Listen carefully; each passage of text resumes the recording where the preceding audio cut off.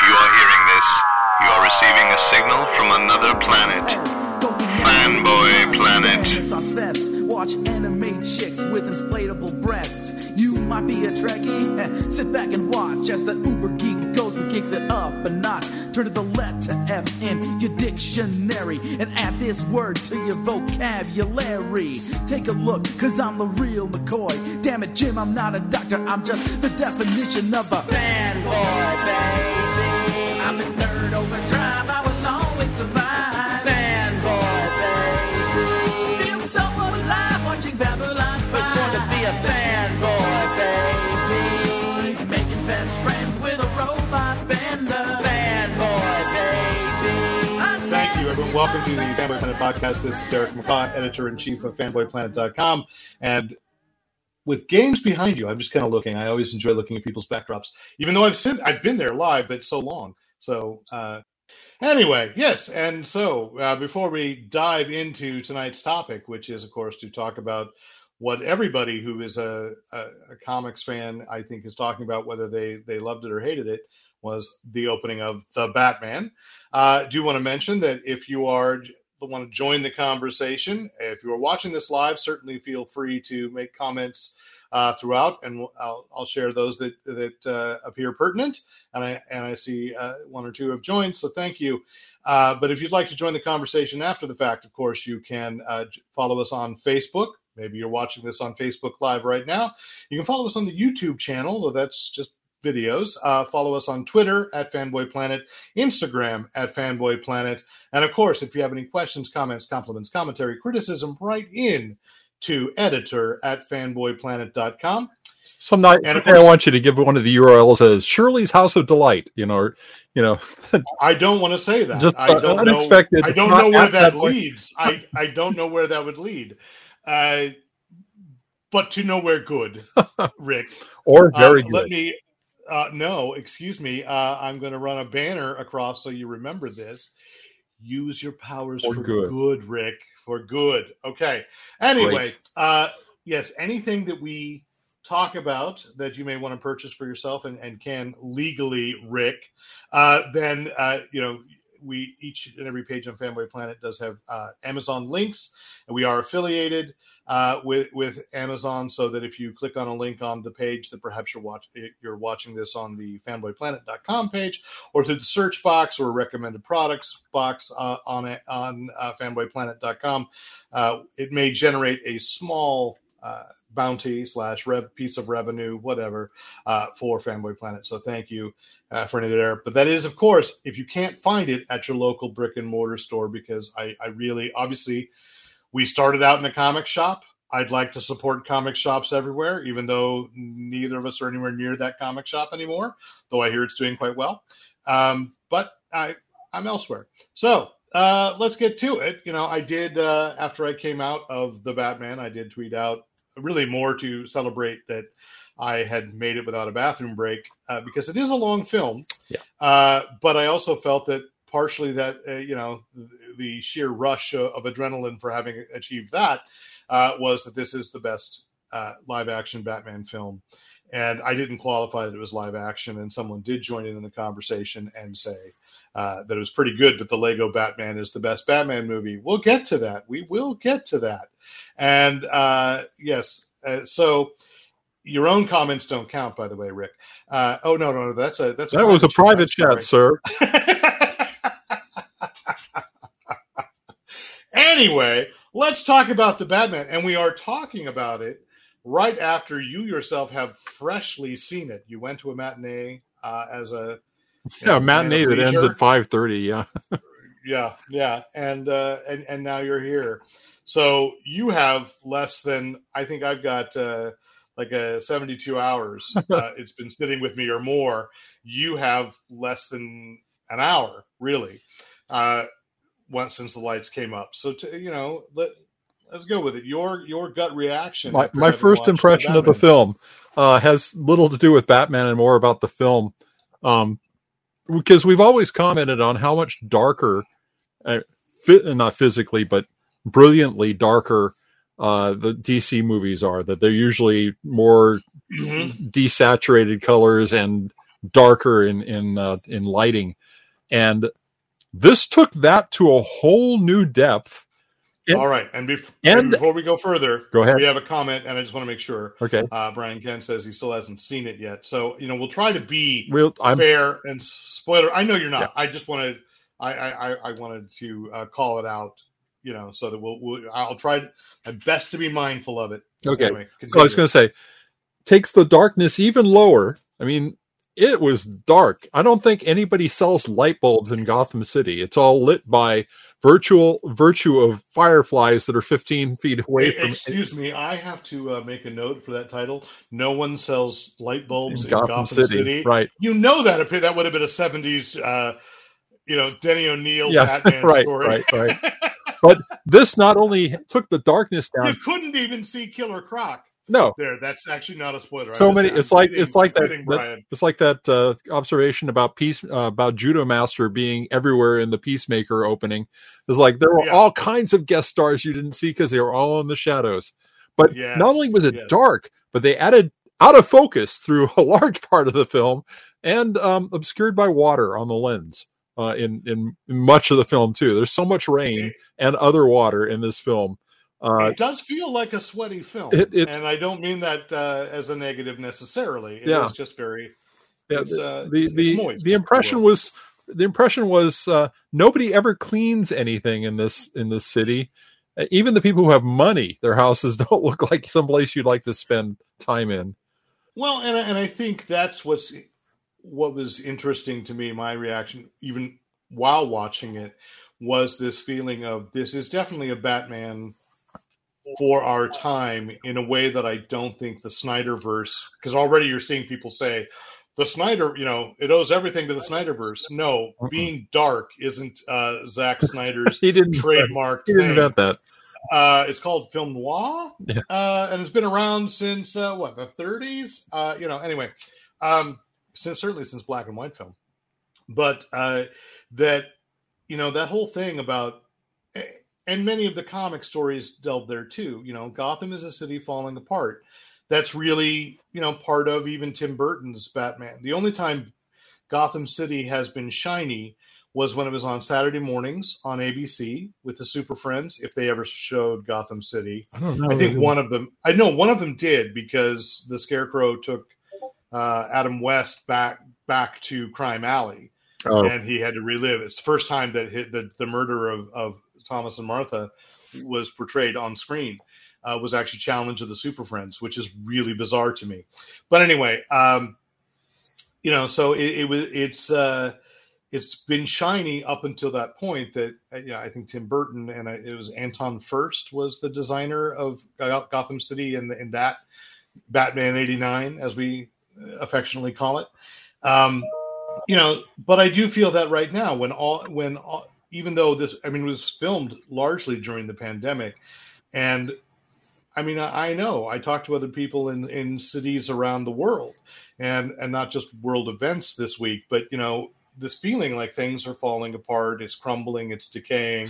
It is very clear that Gotham City cinematically is always like a nation state unto itself, right? Because no government is interfering with anything going wrong, whatever. So always remember, as we talk about the Batman, no matter how much you might wish otherwise, it is a fantasy film. And yet this feels very real for 2022. Oh, way too real for 2022. In a lot of ways. You kind of wonder, when was the script exactly written? And social media does not come off well. No. And I'd say that, to also say is I think many more people are waking up to social media and its dangers, if you will, but they've been there for a long time. So, I've heard some criticism and not to get deep, but there was nothing about the social media aspect of this film that I found unbelievable. Not a single piece. Way too scarily believable. Way too scarily, but absolutely. But one thing I want to call out at the top, I don't think this is a spoiler, but I really appreciate it. And this is the difference between this and the Snyderverse for anyone who, If you appreciate those films, great. I'm not here to debate that. But this is the first time on screen in the 21st century, and actually, again, since Adam West, Batman has not killed. And they actually make a point that Batman will not kill. There were a couple of times where, again, it was dark. And it was dark. I'm not going to say it, but it makes a point of that. Yeah. And even Batman 89, as much as I love Batman 89, there are plenty of takes out there on YouTube and articles on different sites that can call out that Batman actually has a higher body count than the Joker does in that film. Okay. If you really think about the consequences of his actions. Whereas throughout this, from the beginning, he will maim. It's like Doc Savage in the early novels. He will seek to disable or maim.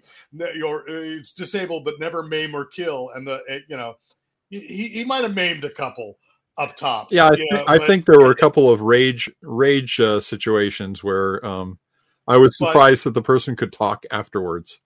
But that he calls it out, and this is an arc, and I know we won't be the first to have observed this. This is a Batman that has an arc beyond. We just want to see the bat signal turn on. Like, every piece is there from the beginning. There is clearly, this is rare for kind of what's not an origin film, but a setup of, he's been at it. This is year 2. This is. They actually say, Gordon says, "I've known you for 2 years, and you still won't tell me who you are." So this is the beginning of year 3. He's still getting his footing. And there's an implication. I'm sure it's all over the place, but there's an implication that he has fought a major villain before, and we didn't see it. But we have seen the consequence in the film. And again, I'm trying to just be kind of non-spoilery about it. We'll probably stop the broadcast and talk about it afterwards. But sorry, kids. No, but it was really interesting, and my wife and I both had a lot to talk about all day long after seeing it, because we kept coming back to how something was great. Though I do feel like I'm not going to go back to a theater to see it. In 41 days now, it will go on HBO Max, and thank God I have HBO Max. Yeah. I immediately wanted to rewatch it, but I want to be able to stop and savor. Yes. And because this is going to be a film that rewards repeat viewing, just as Tim Burton's did. I've watched Batman Begins a couple of times, but this one just feels like there's so much going on that now that I've seen it, I want to catch how much was laid throughout it. And, and really, and just appreciate the artistry. My God, as you say, it may be dark, but it's beautifully framed. I have a different reason for wanting to watch it at home, and that is because I did feel that some parts of it dragged quite a bit. And there's only so much of Pattinson's scowl that is fixed and giving you nothing beyond that, but the camera stays on it for a long time. I do think that's I think that's purposeful. And I'm not going to, obviously it is because it's there. Yeah. But I think that's part of the arc. This beginning is a Batman who said, I love hearing from his diary, which is right out of. Oh, that was great. That was great. And that he is, he's empty. Yeah. This is also any actor, and I give Pattinson kudos, or his stuntman, for he spends far more time as the Batman in this film than he does as Bruce Wayne. And without doing any spoilers, that narrative the vocal narrative at the beginning, it's right out there for the beginning, and that is important to the rest of the film. That has a payoff, and it's really good. Yeah. But he is a Batman driven by vengeance. Yeah. And I think this is a take that puts to bed the concept that Batman has to be psychotic to be doing what he's doing. He is empty at the beginning of this film. He is absolutely just driven by vengeance.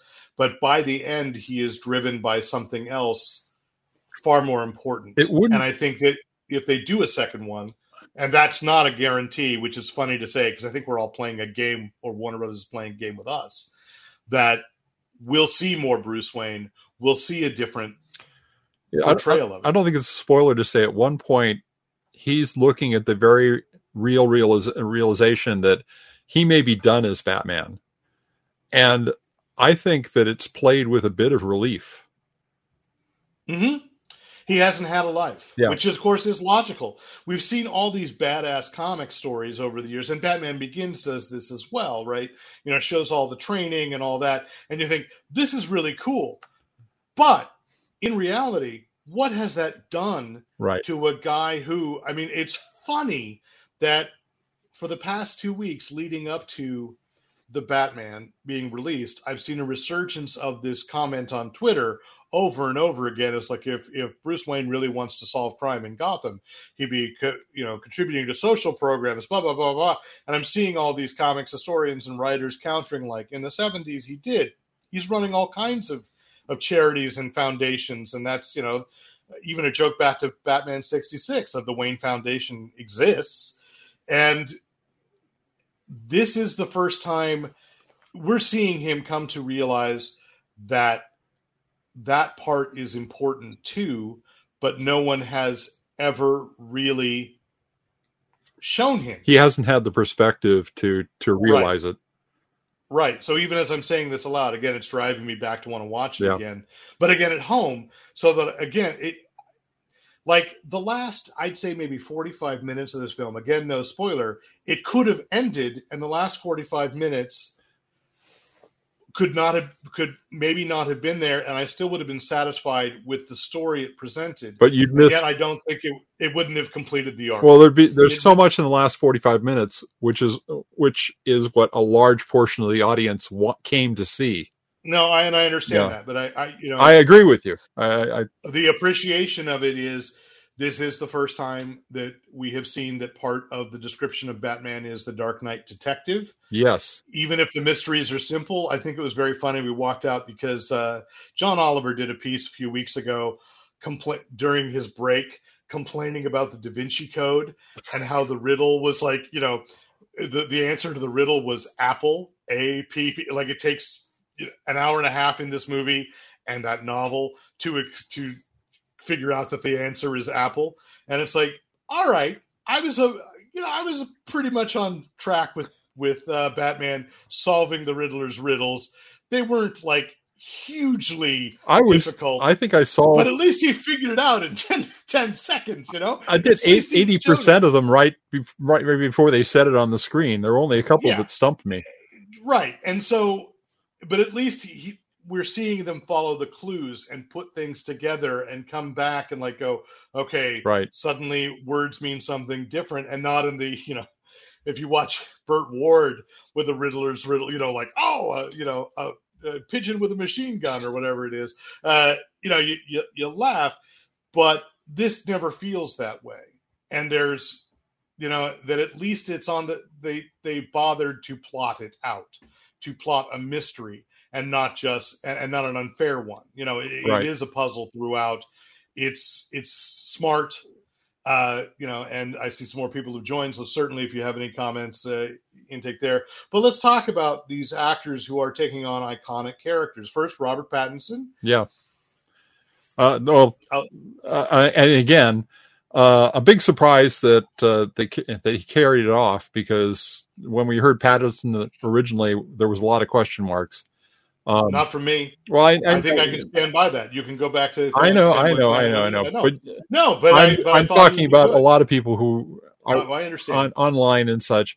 But he was fine. It was not a Batman or a Bruce Wayne like I think we've ever seen before. And that's not saying it wasn't. It was still true to the Batman role, but he was played much differently. Well, and you got to think, it's just like, this is a Bruce Wayne who witnessed his parents murdered in 2002. And so what does a kid growing up in this 21st century culture what does the Batman look like to him as he forms that around him? So there's that. But yeah, I mean, I agree with you. There was a lot of, I won't call it a smolder, but there was a lot of just kind of empty stare. But that's it. This is a guy. You are presented very early on with a character who is clearly a parallel, I should say, or that flashes back. Also, credit to this film for not showing us Thomas and Martha's murder, right? But putting it in a different. We context, get other things that are pretty awful. I mean, but no. You know what? But here's the thing. I don't think that it's a reliable history either. Okay. And this film is not the first to play around with that past, because clearly Grant Morrison did that. That way back when whoever was Bill Finger did Thomas Wayne wore the bat suit first, kind of, they did a flashback story like that. But Andrew Vox, if you remember that, who passed away just a few weeks ago, who was an incredible writer, novelist, but also advocate and I think investigator for child abduction and child sex trafficking. He wrote a novel, and I'm blanking on the name of it, but I have it somewhere in a box in the garage, in which he had basically recast that the murder of the parents was because Martha was an activist and had gotten too close to a trafficking ring, and so they killed the Waynes to shut them up. And you go, yes, that backstory is ripe for some reinterpretation in every year, but again, for 2022. Where they put Thomas and Martha is very interesting. And where they would have fit in American history at that point, too, is very, very interesting. So, yeah, I'm okay with that. I think there's more to be done with the character, and I think Pattinson will if he plays it again. And again, we don't know that for sure. But Andy Serkis, because to me, that was the left field casting for Alfred. Yeah. So what did you think? He reminded me a lot of, I don't remember the actor's name, but the actor who played Alfred on Gotham. Same kind of... Pertwee. Sean Pertwee. Yeah. John Pertwee's son, yeah. Right. But the same kind of, like, you can see this guy, and at one point he says, I could teach you about fighting, but I couldn't teach you much else about family or whatever. And that's kind of like an Alfred that we've gotten a couple of times more recently. And Pennyworth, of course, leads into that character in that manner. And I think there were hints of that in Jeremy Irons' portrayal as well. It just didn't really didn't gel. Get developed. Yeah. It didn't get developed. But it's 100% in Jeff Johns' Batman Earth 1 graphic novel series, which... I think those are great. If you want to go back, an absolute wonderful book. Yeah. People called this out as owing a lot to The Long Halloween. It does, but it also owes a lot to Batman Year One, and it also owes a lot to Darwin Cook. In the portrayal of Selina. Yeah, I was going to say that as much Darwin Cook as it is Frank Miller. Yeah. And David Mazzucchelli. So let's get to Paul Dano, an interesting take on the Riddler, who to me is always, outside of Frank Gorshin, a difficult character to... Well, look at the ones it's never the same character twice. So we've had Frank Gorshin.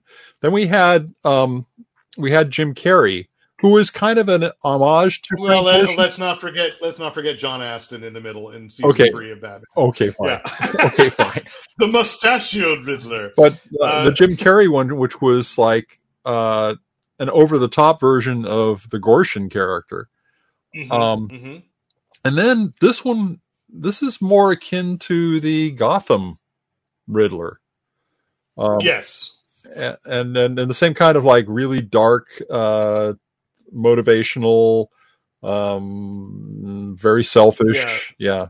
It's not quite the Marilyn Manson take that was in the Batman animated series. Yeah. Batman the animated series, which had a more straightforward thing.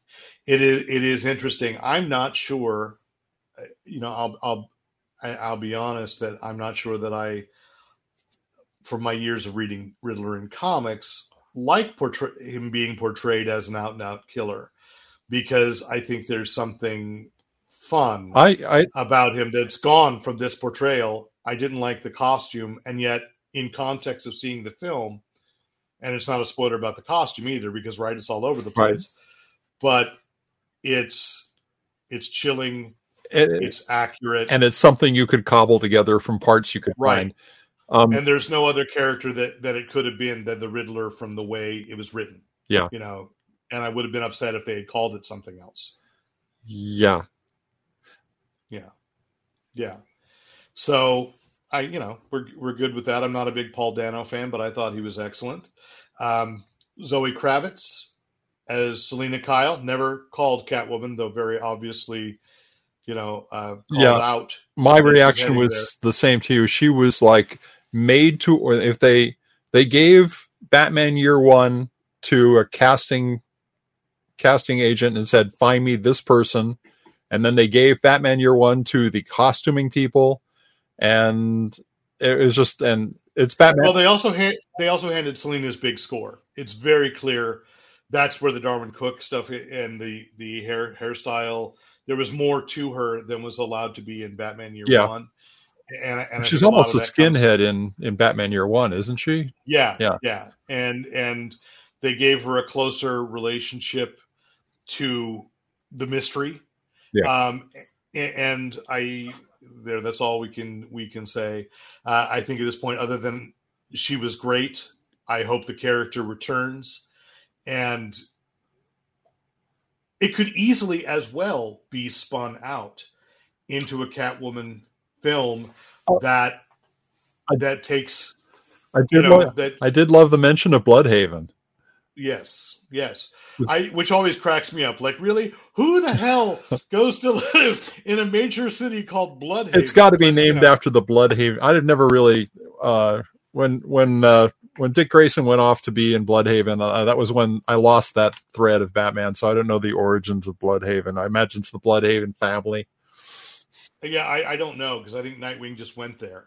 So Burritos, who is Fanboy Planet co-founder Michael Goodson, do you think the teen boy that was shown was setting up Robin? And that's in the first 20 minutes, right?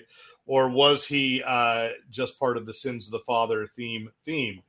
And I don't know, because that, we walked out of this, and actually, when you said teen boy at the beginning, I was thinking of the kid who was only half of his face was painted. Okay, and maybe that's. And I was thinking Drake. I think that I was actually thinking it was Duke. Duke, yeah. Duke, who becomes the Signal in comics, and that's it. Because my wife asked Drake. Me, he's going to be Drake. He's going to be a great singer. He is called Drake now. Is he? Tim Drake's identity is now Drake, because you can't. Robin and Red Robin was too confusing. So I would be intrigued to see that. Matt Reeves is playing Coy, and because my problem is, if you introduce a Robin who's already an adult, like you did with Chris O'Donnell, then he looks, why is he the boy wonder? Michael did clarify he meant the mayor's son at the beginning. I was happy that they let Pattinson's character be hands off on that kid. He gave him some distance looks and stuff, but he never went over and said it's going to be okay, because he's got no reason to say it would ever be okay. No, he doesn't. So I don't know. That is a character that maybe could become Robin. I just don't know if Robin, the way we all expect Robin to be, would play particularly well in today's environment. In a realistic take on Batman. Right. Well, honestly, I mean, it's child endangerment, and there's no way around it. Someone would ask, would talk that. So I want to get to the Penguin, because Colin Farrell, the character that I was most annoyed that they had cast Colin Farrell as, was like, holy crap, I saw no Colin Farrell behind that mask, behind those prosthetics. No, seriously though, it was just like I was trying, and I'm like, nope, I can't see a single thing that is a Colin Farrell tick, a Colin, anything that was familiar The voice about was it. entirely original. This was a fully fleshed out. Maybe it's not the way I hear Oswald Cobblepot in my head, but then that's because, this is the thing, and we'll get to it. Whose take on, which version of the Penguin is it? Where I remember a guy who was a character who was into Shakespeare, and that's one of the things. He was very cultured. This was a street fighter. He had that scar running across his face. Yes, I mean he's been through some rough times before. He worked his way up, which again is kudos back to Gotham as far as creating some great characters along the lines that surprised us in that world. And that's one of my favorite parts of Gotham too. Yes, that portrayal. And Colin Farrell has agreed to be in a spin-off miniseries, not sure how many episodes, for HBO Max, which is, so there will be a Cobblepot series. There were 2 announced like a year ago. One was Cobblepot, although that came after. The first one announced was that they were going to do a Gotham PD series. Yeah. That has now been put by the wayside and replaced by, they're going to do an Arkham series. So about the asylum, the history of the asylum. What I find funny about the reasons why, now Matt Reeves has been saying in interviews, is there was an artistic difference with HBO Max and Warner Brothers and the showrunner they brought in for Gotham PD, which was going to be set like a year before Batman's first appearance, to follow one corrupt cop and his fall. And now that I say it out loud, I sort of get that this maybe is not the time to talk about. Well, no, it is the time to talk about police corruption. Yeah, but Warner Brothers didn't want to do that. They didn't want an unlikable character in the center. Right. So they're replacing it with the Arkham to talk about all the homicidal maniacs. And the pitch for Arkham was basically we have an insane asylum full of criminals, and each week someone escapes. Yes. I would love them to go back to, just because it would be such poetic justice for Dan Slott, who's one of his major writing assignments for DC before he went to Marvel and really took off, was an Arkham Asylum miniseries, which is fantastic. If you can find it, I'm not even sure if it's collected, but it's a beautiful, great book. He created like 8 or 9 new villains for it. And went into the inner workings of Arkham. I'd be fascinated by that. Also, Grant Morrison's and Dave McKeon's Arkham Asylum. The thing is, no matter how you slice Arkham, it's an unsettling story to tell. And, it's... I'm going to say that the joke you made, and then Brian echoes it, is a Freak of the Week style. I don't think so. And the reason being, I don't think they're committing to anything more than a limited series, which The Batman would have worked for me as a limited series. You wouldn't have gotten Robert Pattinson, maybe, but that's the thing, is I would have been happy if you give me 3 episodes of The Batman and told that story over 3 weeks. I certainly, I don't think the pacing would have changed. I could have appreciated it a little, although maybe not, because audiences now, when you have a cliffhanger, it's like, get to it. I mean, if you're watching Discovery right now, you're like, for God's sake, just show what the alien race looks like. That's what would be happening. Throw the batarang. We'd be screaming, and every week we'd be seeing that on Twitter. Just throw the goddamn batarang. Actually, I was thinking my favorite version of Arkham is in the Batman Arkham video game. And it's what's effective about it is that scene where you go in, and you're just going down the corridors and. Yeah. My mistake the first time I played that was on PC. I believe Michael Goodson gave me my copy of Batman for my birthday, of Batman Arkham. And I was late at night on my laptop playing it with headphones on so as not to bother anybody else. And I had to stop until you screamed. Maybe. Yeah, it is a good version, and that's got a good Riddler too, and that's voiced by Wally Winger. Oh yeah, who is also a pretty good Frank Gorshin impersonator. So Frank Gorshin lives on. Of course, in all this, we've got these spin-offs coming. Michael Keaton will be Batman in 2 projects this fall. He will be in The Flash, where they reset that mainstream universe, I guess. And then in Batgirl, which will finally finish the merging of the Snyderverse take and whatever the new vision is, in which Michael Keaton's Bruce Wayne was Batman all along, and we'll never see Ben Affleck again. I'll give you my pitch for that. I'd like to see them throw everyone a curve. Bring Shelob Payback. Okay. No, I get what he's saying. I understand, right? Yeah, I know. It was a special message just for me. For you. Where was I? Well, before you give the pitch, I will clarify. Okay. It's a Batgirl movie. Right. And I'm not entirely positive. I mean, Warner is claiming it's going to be on HBO Max, but they were developing Blue Beetle as an HBO Max movie, and that has been bumped up to being theatrical. So depending on how much hunger movie theaters have for more Bat product, if you will, I wouldn't be surprised if Batgirl shows up as a theatrical release first. So here's but it's not currently in the podcast. Here's my pitch, which actually is back to the Flash. I'd like to see the Flashpoint with Michael Keaton as Thomas Wayne.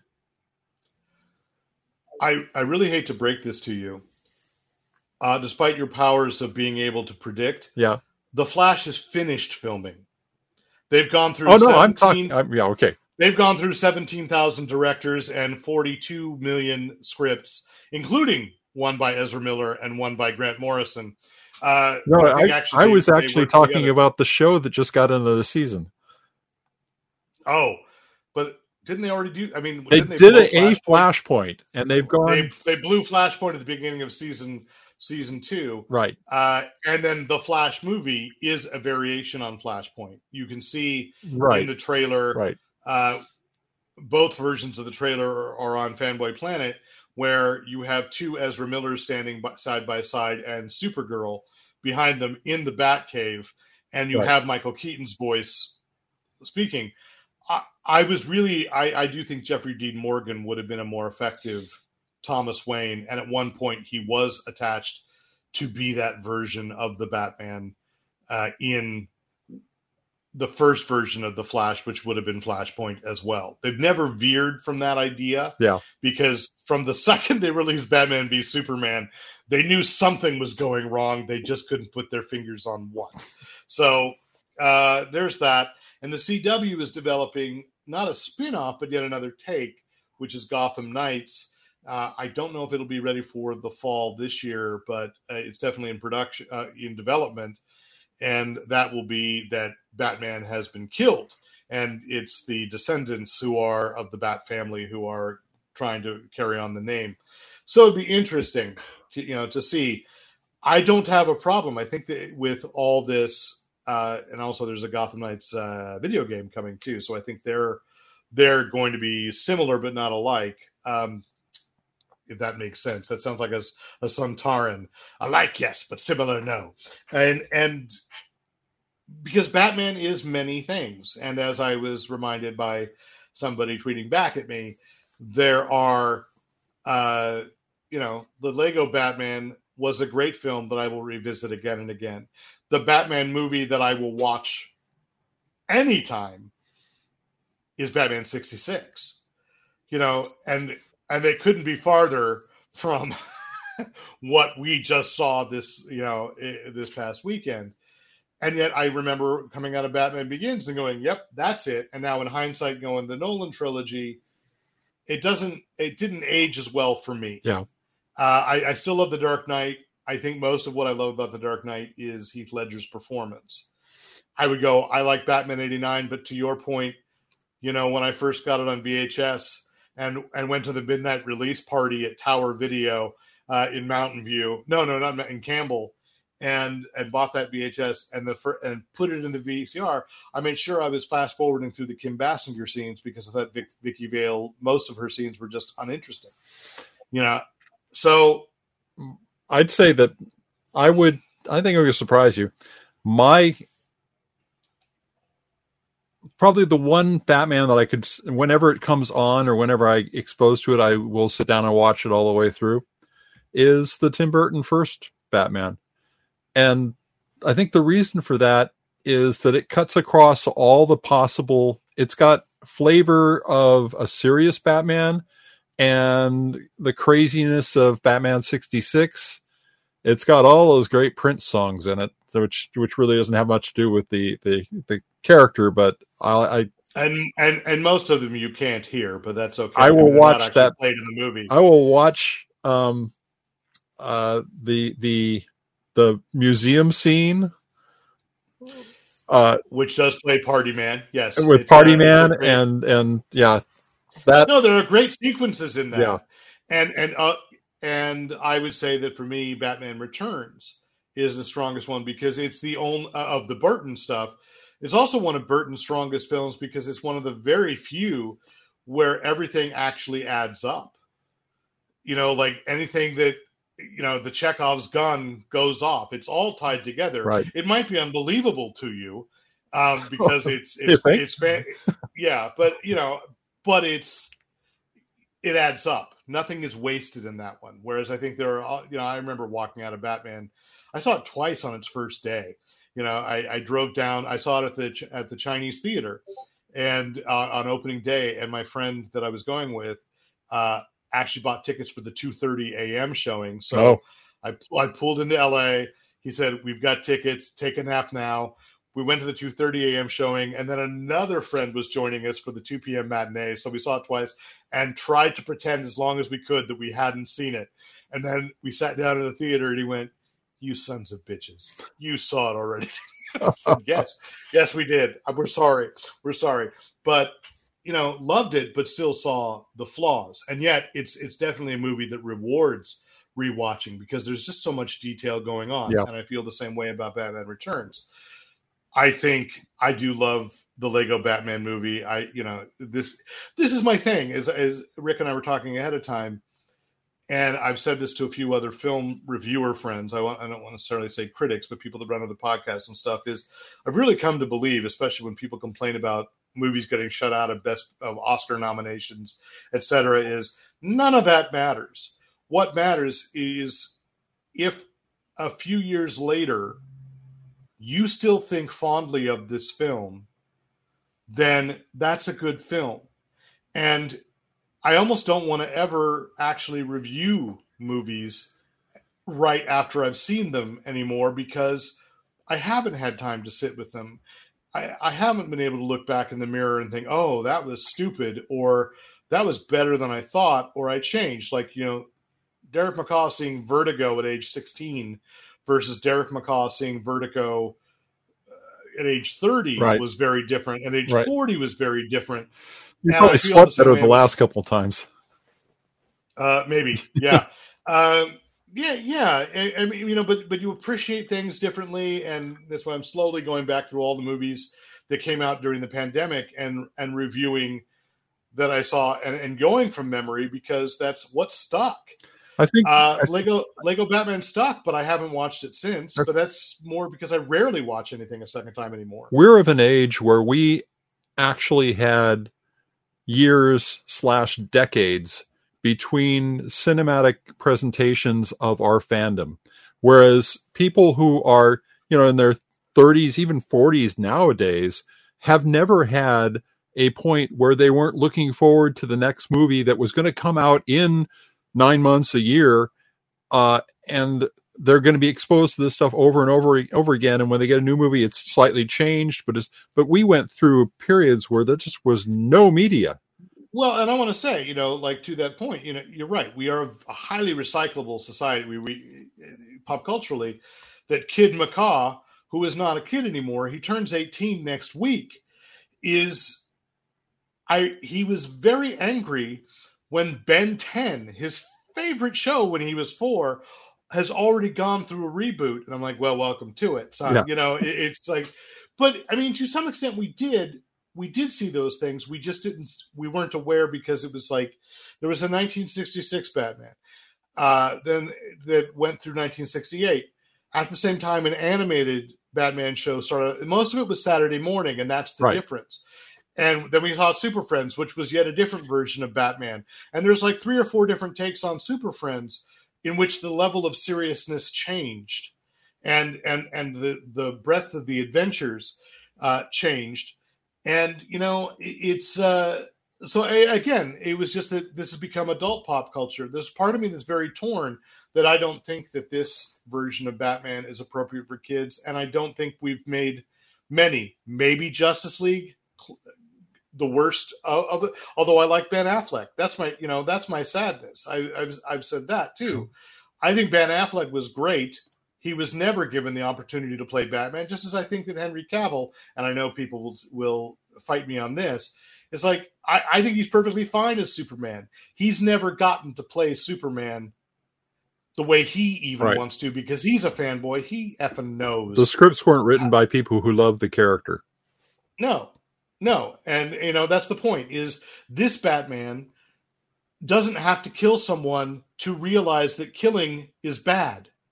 Right. You know, and it's just like, how could you be the, you know, yeah, see, but that's it. We walked out of Man of Steel and we did like an hour-and-a-half podcast just talking about all the things we liked about it, and a few things that were like, yeah, we got a little issue, but those issues grew to me over the years. And I'm not repudiating my feeling walking out. I was just thrilled that a Superman film didn't get it terribly wrong. And then in hindsight, well, it got it wronger than I thought when I first walked out, you know, and that's it.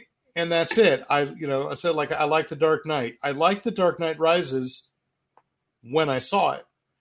I would never go back to that movie again because my problems with it have just grown too large. Yeah. But I would watch The Dark Knight again if, like, my son asked, hey, can we watch it? You know, but I think those days are past too. I don't think my son's going to call me up and say, hey, Dad, let's have a movie night. You know?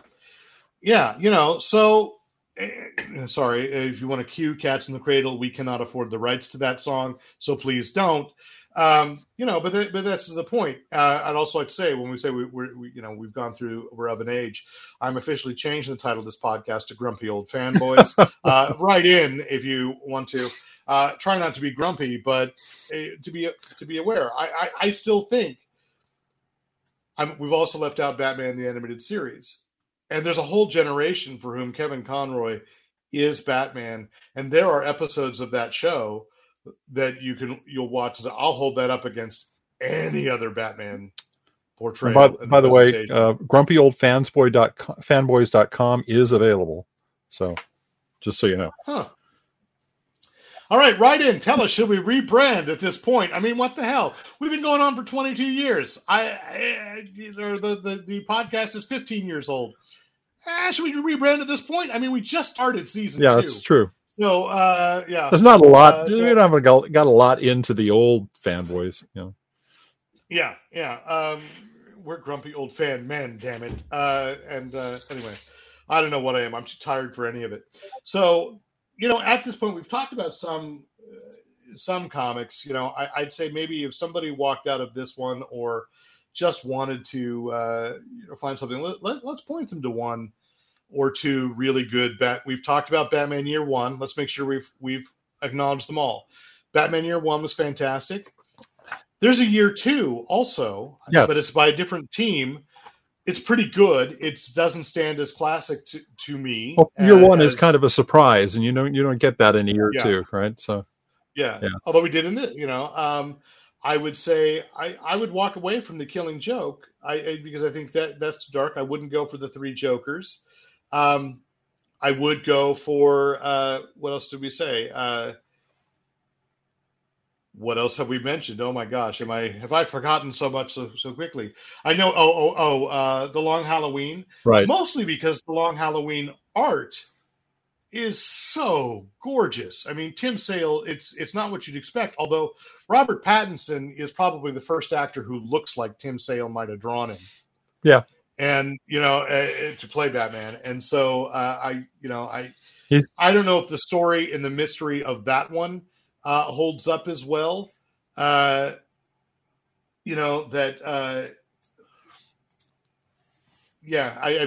just think it's the art. We've got a couple of questions, so let's see. First, I do want to say, absolutely, Paul Pope's Batman Year 100. That is really cool. It's a very different take. And I think, and also because this gives me a chance to call out a comics professional who he didn't get the due he should have when he lived. He passed away a few weeks ago. Brian Augustin wrote Gotham by Gaslight, which essentially set off Elseworlds, and is also just an incredible story, putting Batman in the 1890s. And the animated adaptation isn't bad, but it doesn't hold a candle to that graphic novel. So while we're there, because that's kind of a real departure. When we were talking about doing this show, you said two things to me: comics you've read recently, and you said Batmans that you love and you go back to. Yeah. And oddly enough, this week someone mentioned a book that I already have, but I all of a sudden was obsessed with getting a copy of it and reading it again. You would never guess this in a million years, but this is the book that I went out and bought. Bruce Wayne, Agent of S.H.I.E.L.D. Amalgam. The Amalgam. How much did it's reversed in the screen, but how much did you have to pay for it? It's still reversed. I got it, actually. It's in great shape. I think I paid about $7 for it. That's not as bad as I thought. Yeah, it was. I think it was $13 with shipping. The reason being, of course, that it is Bruce Wayne, Agent of S.H.I.E.L.D. is the Amalgam universe when DC and Marvel played nicely together, and they, for one, I don't know, it was 3 months long, they had this event where they put all the other books on hold. They fused the characters, and there's some really cool things out of there. That was a great one. Yeah. That really was. Wolverine merged with Batman to become Dark Claw. They didn't always add up. They didn't always make sense. Like, they couldn't have coexisted. The side characters are wonderful in this because, like, you have the Green Skull, which is a cross between the Red Skull and Brainiac, and then down here you have Madam Hydra, who is obviously Talia al Ghul, and Madam Hydra, and a little bit of the Iron Maiden. Okay, so I'm going to say that if you can find that one, that is a great read. If you can find any of those amalgams, they're a lot of Super fun. Soldier was great. Superman and Captain America. Yeah. Question that came, and I want to call it out. Jay Hartlove, who's got a novel coming out in May, I think, and I'm blanking on the name. I keep meaning to pre-order it. I need to do that. But he's asked, when you say you later see what a film got wrong, do you mean you thought of missed opportunities? Well, yes and no. I try when I review a film to not talk about the film I wish it was, because I'm not in that place. I didn't make those choices. I can only talk about what didn't work for me. And maybe it's even wrong to say what it got wrong, because clearly, I appreciate from a distance. I've come to appreciate even Zack Snyder's Justice League. I wouldn't watch it again. But I know that he's got a bunch of fans that absolutely, absolutely love it. So for them, he didn't do anything wrong. For me, he did. We have a fundamental disagreement on how those characters should be interpreted. But Warner Brothers didn't come to me. They didn't ask me. Nobody asked me, like when Jeff Johns redid Shazam, well, that's not my Billy Batson. But it kind of works on screen. It doesn't work in the comics for me. But in the film Shazam that came out with Zachary Levi and Asher, what is his last name? Anyway, but regardless, the kid who plays Billy Batson, who is, I think, he's good. It plays much better on screen, so I like Shazam. But I think like I said, The Dark Knight Rises is a missed opportunity by many accounts. From behind the scenes, it's rushed because of a writer's strike. They kind of finished. because Heath Ledger died, it really seems to me when you see The Dark Knight that Heath Ledger's Joker was supposed to return in The Dark Knight Rises, and then he unfortunately passed away. So the plans changed. So it's hard for me to say, missed opportunities. Yeah. And thank you, Jay. I knew that if I said it, you'd type it. The Insane God is his new novel. So we'll have a link to that on the Fanboy Planet page from Amazon. And if you can't find that, pre-order that at your local brick and mortar. By all means, order it through us. And then both Jay and the Fanboy Planet podcast get some money. So I get pennies. Jay, hopefully, as the author, gets some dollars, dimes. At least dimes. I don't know what publishing's like right now. I just got an email saying I got a royalty payment for residuals for I Was Flesh Gordon, and it's $25. So woo-hoo-hoo, I'm rich. I'm a happy miser. But anyway, so good. Look for look for that. That was a good one. Your choice there. That was one I just happened to have picked up. That wasn't my choice for what you said. What have you read recently that okay, mattered? What have you read recently? Because we haven't talked comics in a while. What is the? I'm gonna. This is the She-Hulk returning. Usually, put me in a bigger screen. I'll do it if you want. Sure, just for a second. So we got She-Hulk coming back. You bought 2 covers? It's 1 and 2. It's the first 2 issues of She-Hulk, which is bringing Jessica back to the characterization closer to when Peter David did the story. Jennifer Walls. Jessica. There's so many Jessicas. Yeah. Yes. With a we just came out of her being Hulk for so long in the Avengers. Yeah. And kind of like a moronic Hulk at that. And it's got some fun in it. It's got a lot of Marvel history in it. We have the return of Jack of Hearts, who is returning not only in this book, but also, I saw him in another book. The new Silver Surfer book. Silver Surfer Redemption. Yeah. Anyway, Jack of Hearts was a great favorite of mine, and Jack of Hearts has shown up in this book as well. So, if you loved, and you should love, the old Peter David She-Hulk, but may have thought it was a little too sexist, it was at the time. I think that there were a lot of rope skipping jokes and other things about that character.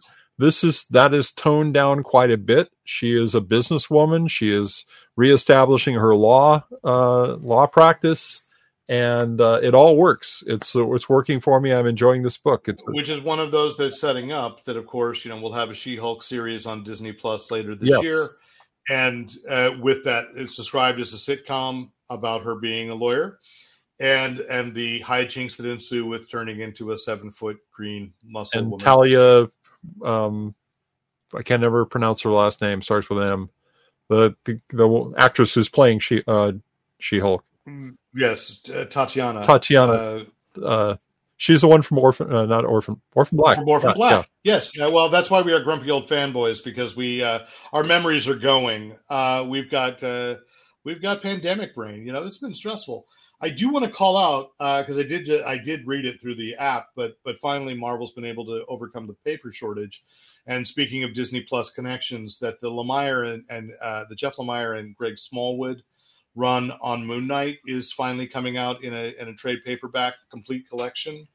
That I think is where the series that starts March 31st will lean heavily into that take, which is more supernatural, more dealing with the mental illness head on. It's unclear what's real and what's not. So I think that's worthwhile, but it's not the collection I bought. I'd say that the thing that it's out of sight and heavy because, of course, Rick Bretschneider has convinced me that the weight of a book is no hindrance to reading it. No. So I picked this up. It's the Milestone Compendium Volume 1. Wow. Which is like the first year of all the Milestone books. And I think because The outside first of year of the Static, first run, or the first year of of this? the first run of the First run. Okay. because they've been out of print for I don't Oh, know yeah. how long. It's printed on a little lower grade of paper than these usually do, but that's not actually a downgrade. That actually, kind of recreates the grittiness, and I mean it again as a positive, of the way these books originally appeared, and they were drawn to be that way. So, one, I think that people know Static because there was an animated series. He's the best known out of Milestone. Hardcore fans know, and they probably paid attention and watched the panel on both DC fandoms about the returns. They have recently returned, and Blood Syndicate's coming soon. I'm not so sure I'm into the modern takes, but these are all incredibly great characters who deserved better than they got. They were very much ahead of their time in terms of where the culture was, or I shouldn't say where the culture was. The audience didn't find it as well as they should have. And so I think, this is an opportunity to just take the fire hose of why Milestone is great. Even, I'm not a big Hardware fan. He was kind of the he was jerk weird version of Iron Man. Yep. But of course, then Tony Stark became the jerk version of Iron Man too. So I look forward to revisiting that. But in addition to Static, which I loved, Icon and Rocket were fantastic. Yeah. Blood Syndicate was a fantastic book. I didn't ever read Zombie, so I'm looking forward to reading that take, which was another one that was revived for the New 52. So, it's reasonable. I like they're calling it a compendium instead of an omnibus because it is paperback. I have become a stickler for the bottom shelf of my bookcases that an omnibus must, in order to be an omnibus, be a hardcover.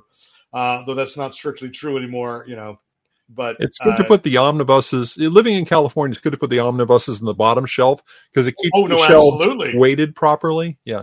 Oh yes, that's where my omnibuses are In the earthquake zone. Yes. Yeah. In the earthquake zone, a lot of horror there. A lot of, I've got another one.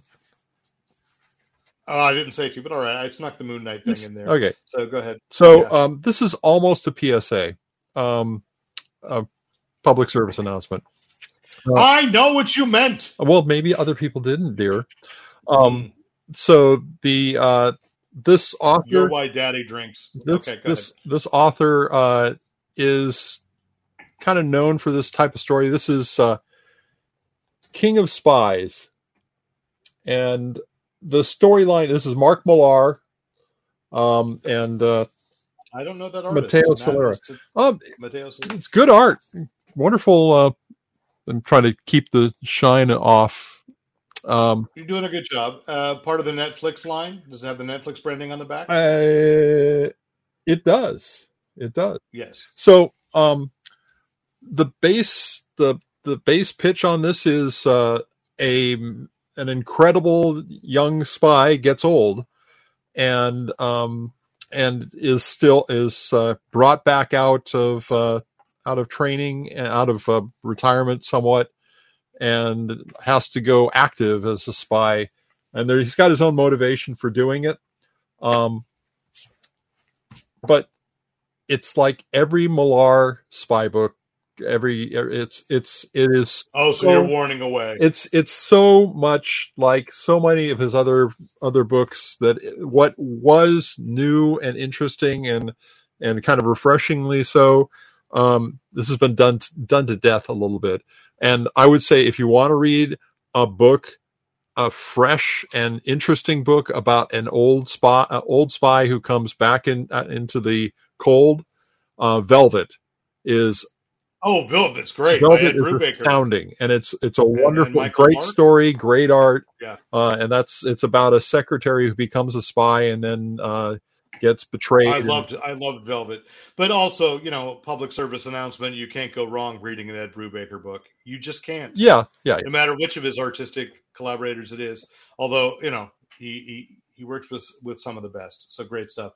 So cool. That's good. We kind of caught up a little bit. I admit I haven't been able to get to the comic shop in about 3 weeks. So there we go. By all means, pre-order The Insane God, and the the description sounds good. Thanks, Jay Hartlove. Thanks, Brian Kent. Thank Michael Goodson for watching live. Anybody else who was watching who just didn't comment, I appreciate you too. I know, especially right now in these times, we need to have conversations about things that maybe aren't so important in the long run, but comics are important in terms of escape, and it's okay to need that. So thank you for paying attention to this. And of course, if you want to join the conversation or you have any questions, comments, compliments, commentary, criticism, write into editor@fanboyplanet.com. I'm Derek McCaw, editor-in-chief of fanboyplanet.com. And I'm Rick Brett Snyder, reminding you to use your powers for good.